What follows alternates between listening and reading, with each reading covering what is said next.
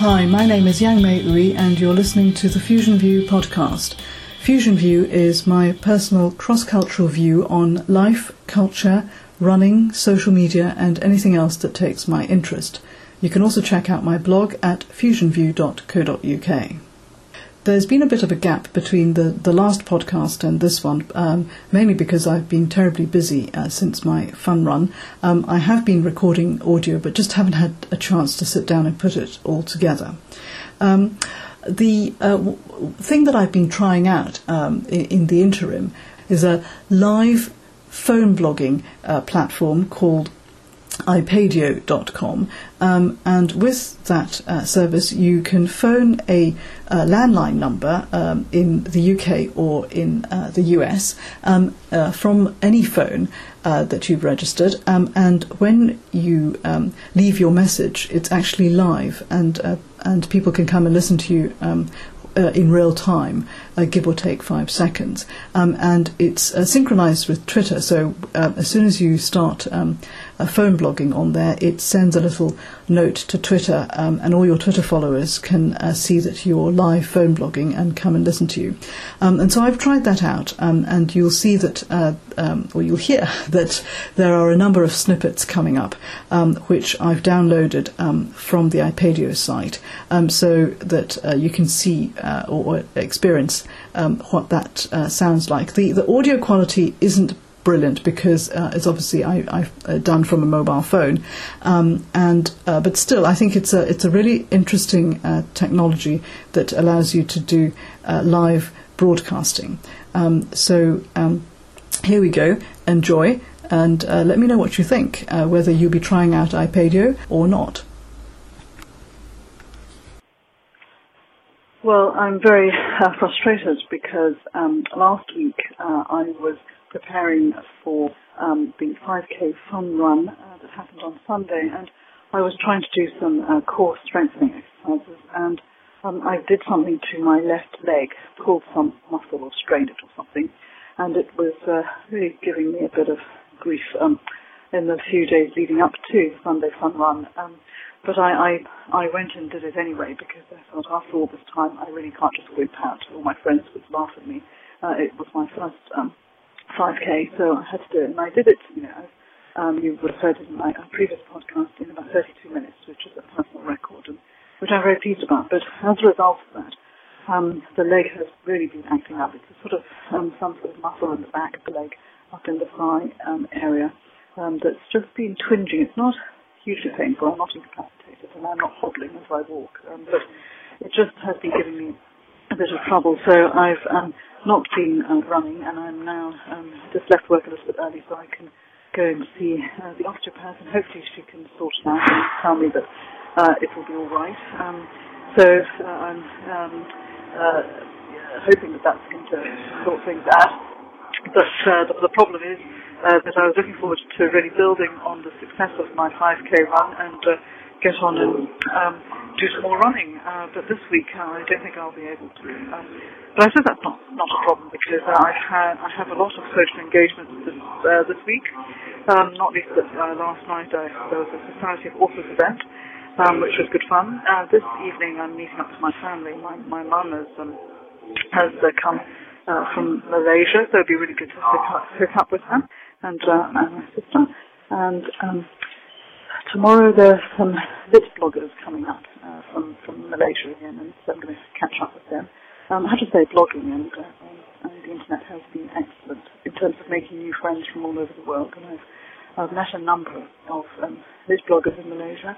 I was actually invited a couple of years back to go and give a reading just through my blogging contacts, and so I gave a reading at Readings, which is run by Shah Bakar on Saturday afternoon in Kuala Lumpur, and also at the MPH bookshop, and just all through making contacts through blogging, which is excellent. And it was great fun, so I've made some new friends as well who are, and whom we can keep in touch. So it's great that I'm going to be seeing Kenny on Thursday, and then on Friday there's a dinner party. So, I wouldn't be able to fit in any running anyway, but I certainly will have to make up for it, I think, next week, and run off all the good food and dinner parties that I'll be having this week. So anyway, I will report back as to what the osteo says about my leg, and I hope that you'll be interested, because I hope that you'll be interested in my continuing success as a runner, but at least I'll have a continuing success as a socialite in the meantime.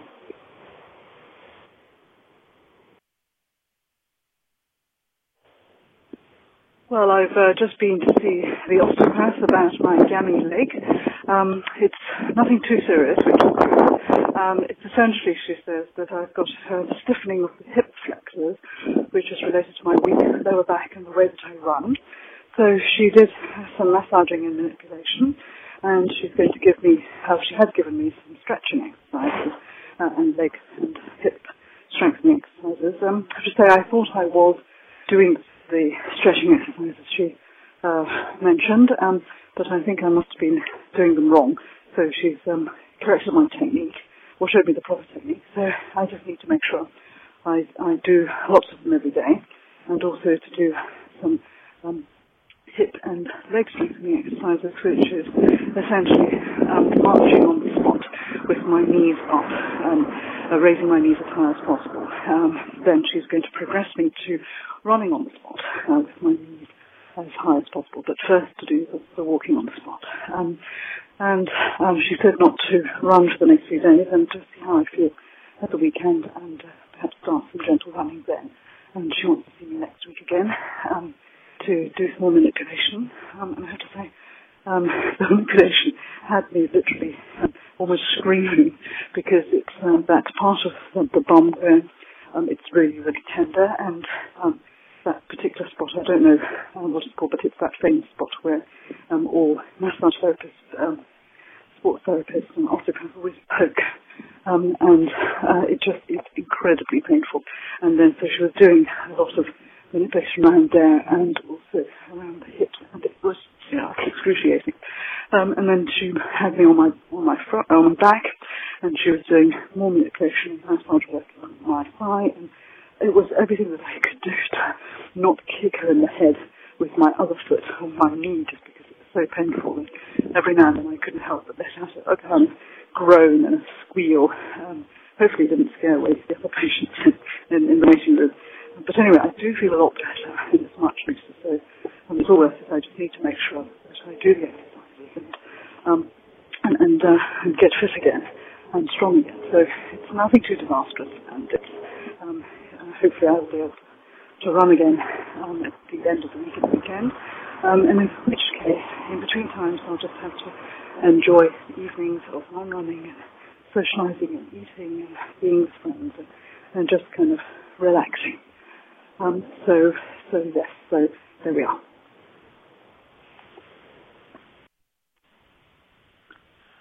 If you're listening to me live, you'll know what time it is. But if you're listening to me on my podcast, then it's 10:15 on Tuesday, the 28th of April 2009, London time.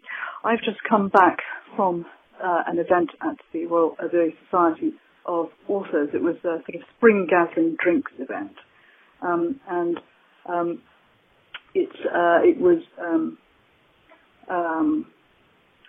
Goodness, I've lost my train of thought. Yes, the Society of Authors is a society for authors, and they do a lot of campaigning for authors' rights and legal standing and contracts and so on. And I joined a few years ago, and every now and then they have these drinks events. For this one, they had initially planned a smallish venue, but when they sent the word out that not only would there be authors, they would also invite special guests who were agents, literary agents, publishers, and so on. The RSVPs from all the authors inundated them, and so they actually had to change the venue to a much larger venue. So we turned up this evening, my friend and writer Caro Fraser and I, and it was in this rather huge auditorium at a private members club. And the authors, we all had white name tags. The special guests had green name tags, and there were a number of people from the high-profile literary agencies such as Curtis Brown. And it was interesting also to see that there were representatives there from Amazon.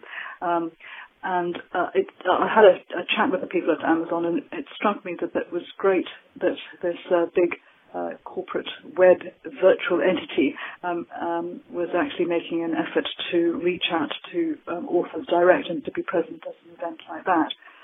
It was interesting chatting to them because I asked them, what were the authors saying to them? And apparently many of the authors were saying, you got my ISBN number wrong, and things like that. But what was interesting is that Amazon apparently have a print-on-demand service where they work with authors so that authors whose books were out of print could use this print-on-demand service. So that when people ordered the book on Amazon, it would then at that point be printed and delivered to the purchaser within a couple of days, which is really the wonders of modern technology, I think. I don't really know the ins and outs of it, but I think that seems to be the way forward for sales and book sales, and it may be that that's why Amazon are trying to build direct links with their authors. And there was another company there with a website, and unfortunately I didn't have time to check them out. I think they might be called something like Book Connect, and they are a service that connects booksellers directly with authors, or authors directly with booksellers. And again, there seems to be the sort of trend to, there's a lot of authors, mid-list authors and perhaps low-end list authors who are having difficulty getting their books published and reprinted because of the economies of scale and so on, that it's only big blockbusting authors who are being published and taken on by the literary agents and the big publishers. But there have to be some other means using modern technology such as printing on demand and so on, and websites and social networks to connect them to their reading public. So that was certainly interesting to see those trends coming up. Margaret Drabble is the chair of the Society of Authors, and she gave a very rousing speech that was almost Churchillian, I think, as in Winston Churchill, because current trends with mid-list and lower-end authors having difficulties getting books accepted and published and so on. She made a very rousing speech, essentially to the a sort of clarion call for writers, that in these difficult times it's good to have a party and bring us all together, and that we will fight them on the beaches, fight them on the mountains, fight them in the bookshops, whatever, to be given good deals and fair deals, and that a reminder to agents and publishers and booksellers that they need authors because the authors are the creative energy.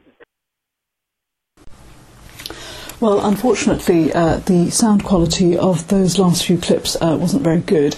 That was because I was phoning them in using my mobile phone, calling them into iPadio, the live phone blogging site.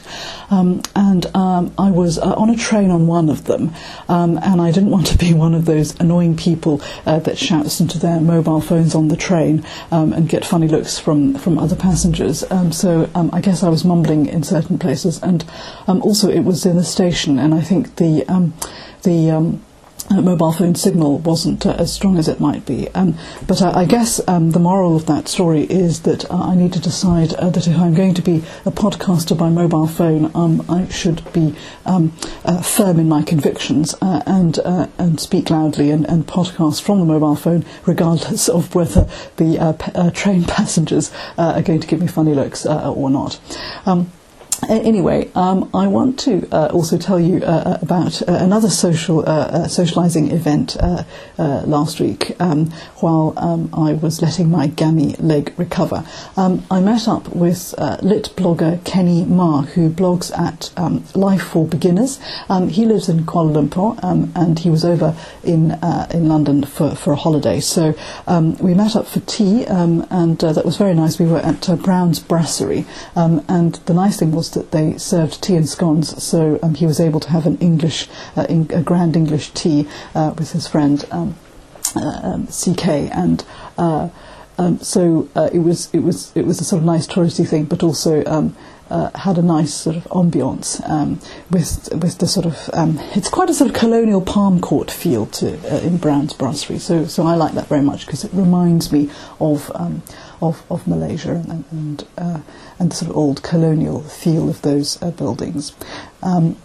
And it was really nice catching up with him because we met a few years ago when I went to Kuala Lumpur, and I'd actually been in touch with him before and through our blogs. And in fact, there's a whole sort of Malaysian blogging community who are into books and writing, and that's how I hooked up with him and bloggers like Sharon Bakar. I was surfing the net when I first started my blog, fusionview.co.uk, and interested to see if there were other people in Malaysia who were interested in writing and reading and books, and I came across their blogs, and we were sort of commenting on each other's blogs and so on, and I happened to mention that I was coming to KL for a week, and Sharon Bakar, who organises a monthly Saturday afternoon event for local writers and people interested in books called Readings,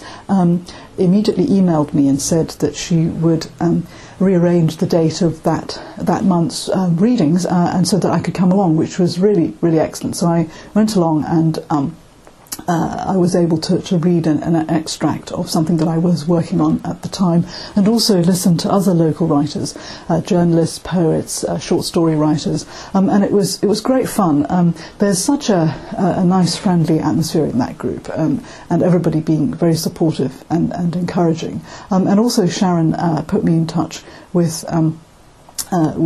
the local bookstore chain NPH, and they invited me to give a talk about getting published, writing and getting published in the UK, which I was able to do at one of their stores. So that was good fun. And anyway, Kenny was at the event at Readings, and it was really great to meet up with him.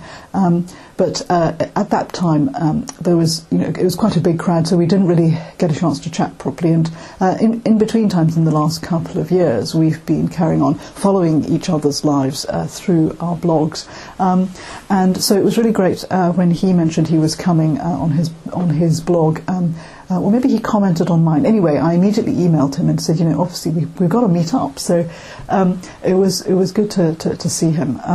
And just hear from him what it's like to be a young guy living and working in Kuala Lumpur, and all these sort of things that he and his friends get up to. It's quite a different and very peculiarly Malaysian sort of lifestyle, I think, because we were talking about how here there's people do pub crawls, which is you go from one pub to the other and with your mates and drink and so on. And I've always felt slightly out of that culture because I don't really drink. So it was funny to hear from him how he and his friends go on food crawls, which is that they meet up in the evening and they go from one restaurant to another. And it's not actually just restaurants, but kind of from hawker stall to hawker stall. If any of you know Malaysia or Asia, you'll know that one of the things that characterises Asia is these open-air food stalls, hawker stalls, where there's an old granny maybe making her fried noodles, and she's been doing it for years, and she's still doing it even though all around her the city has changed and modernised, but people know that her stall is has the best fried noodles, and in Malaysia it's a very specifically Malaysian thing. People will drive for miles across town or even across states from town to town to find their special favourite or well-known hawker stall, and so he was describing how they might of an evening kind of go, hey, let's go and find this particular burger that's been sold by this one hawker stall, and they'd drive off and apparently these burger stalls park outside the 7-Elevens, which are open at all hours, because they know that people coming home from work or parties or whatever would pass by the 7-Eleven, and there would be their perfect opportunity to grab a burger. And so I was feeling, I wish, it'd be so good if there was this opportunity here, because I would love to experience that, rather than going from pub crawl to pub crawl, pub to pub on a pub crawl. And he was saying that a gang of his mates want to hire a little minivan, so that they can do a food crawl from city to city and town to town and state to state. So they would drive across Malaysia, going from one famous food stop to another, which just sounds perfect to me.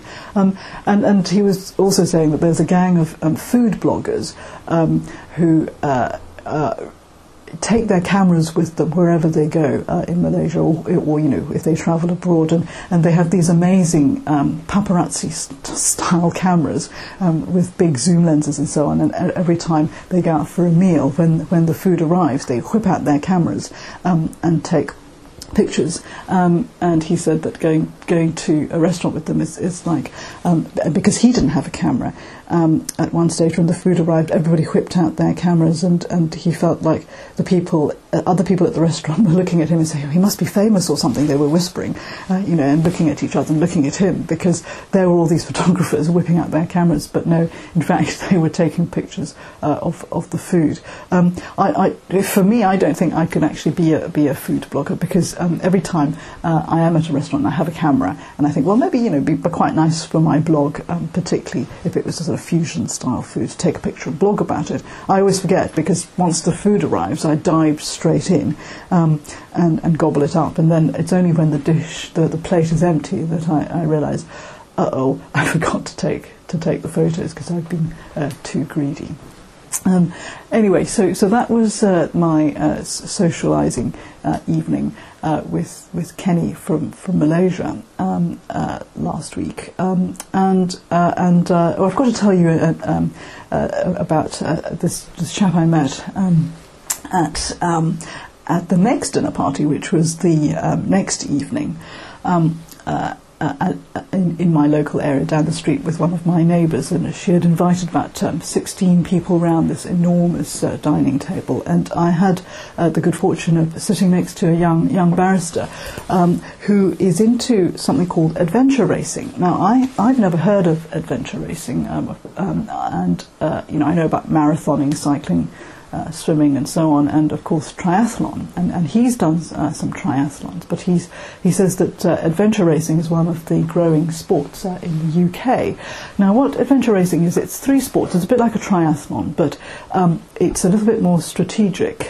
So he says that the one that he did recently in the Lake District involved cross-country mountain biking. So it's off-road stuff. So you're going through this parkland or wilderness landscape along this track that's been set up, or a trail that's been set up along these wilderness tracks. And then after that, after cycling, you run. Again, it's cross-country running, and then they kayaked. And sometimes adventure racing also takes place in cities. He did one, he said, in Birmingham, which is a big industrial city. And they, I think they cycled along a river path, arrived in the city, and had to find various landmarks. And one of the key things of adventure racing is that there are various checkpoints that you can go and you need to go and check into, but you can't do all of them in the time given. So you've got to then strategize as to which ones you can make in the time that you've got left, and collect as many points as you can. And you get heavily penalized if you don't get into the last home checkpoint. So you have to decide, well, is it worth actually skipping all of them, all of the mini checkpoints, and actually getting home?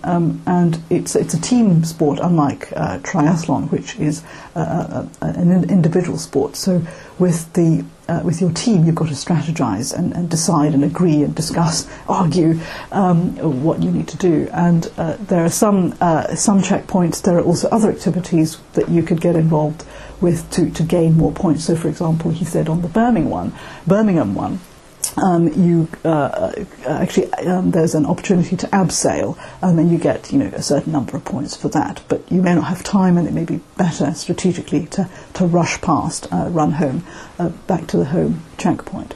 So that sounds really, really fascinating. So I might check that out. I don't think I'm fit enough yet to do adventure racing, but it certainly sounds very, very good fun. And so that was my very, very sociable week, and since then I'm very glad to say that my leg seems to have got a bit better, so I've started running again.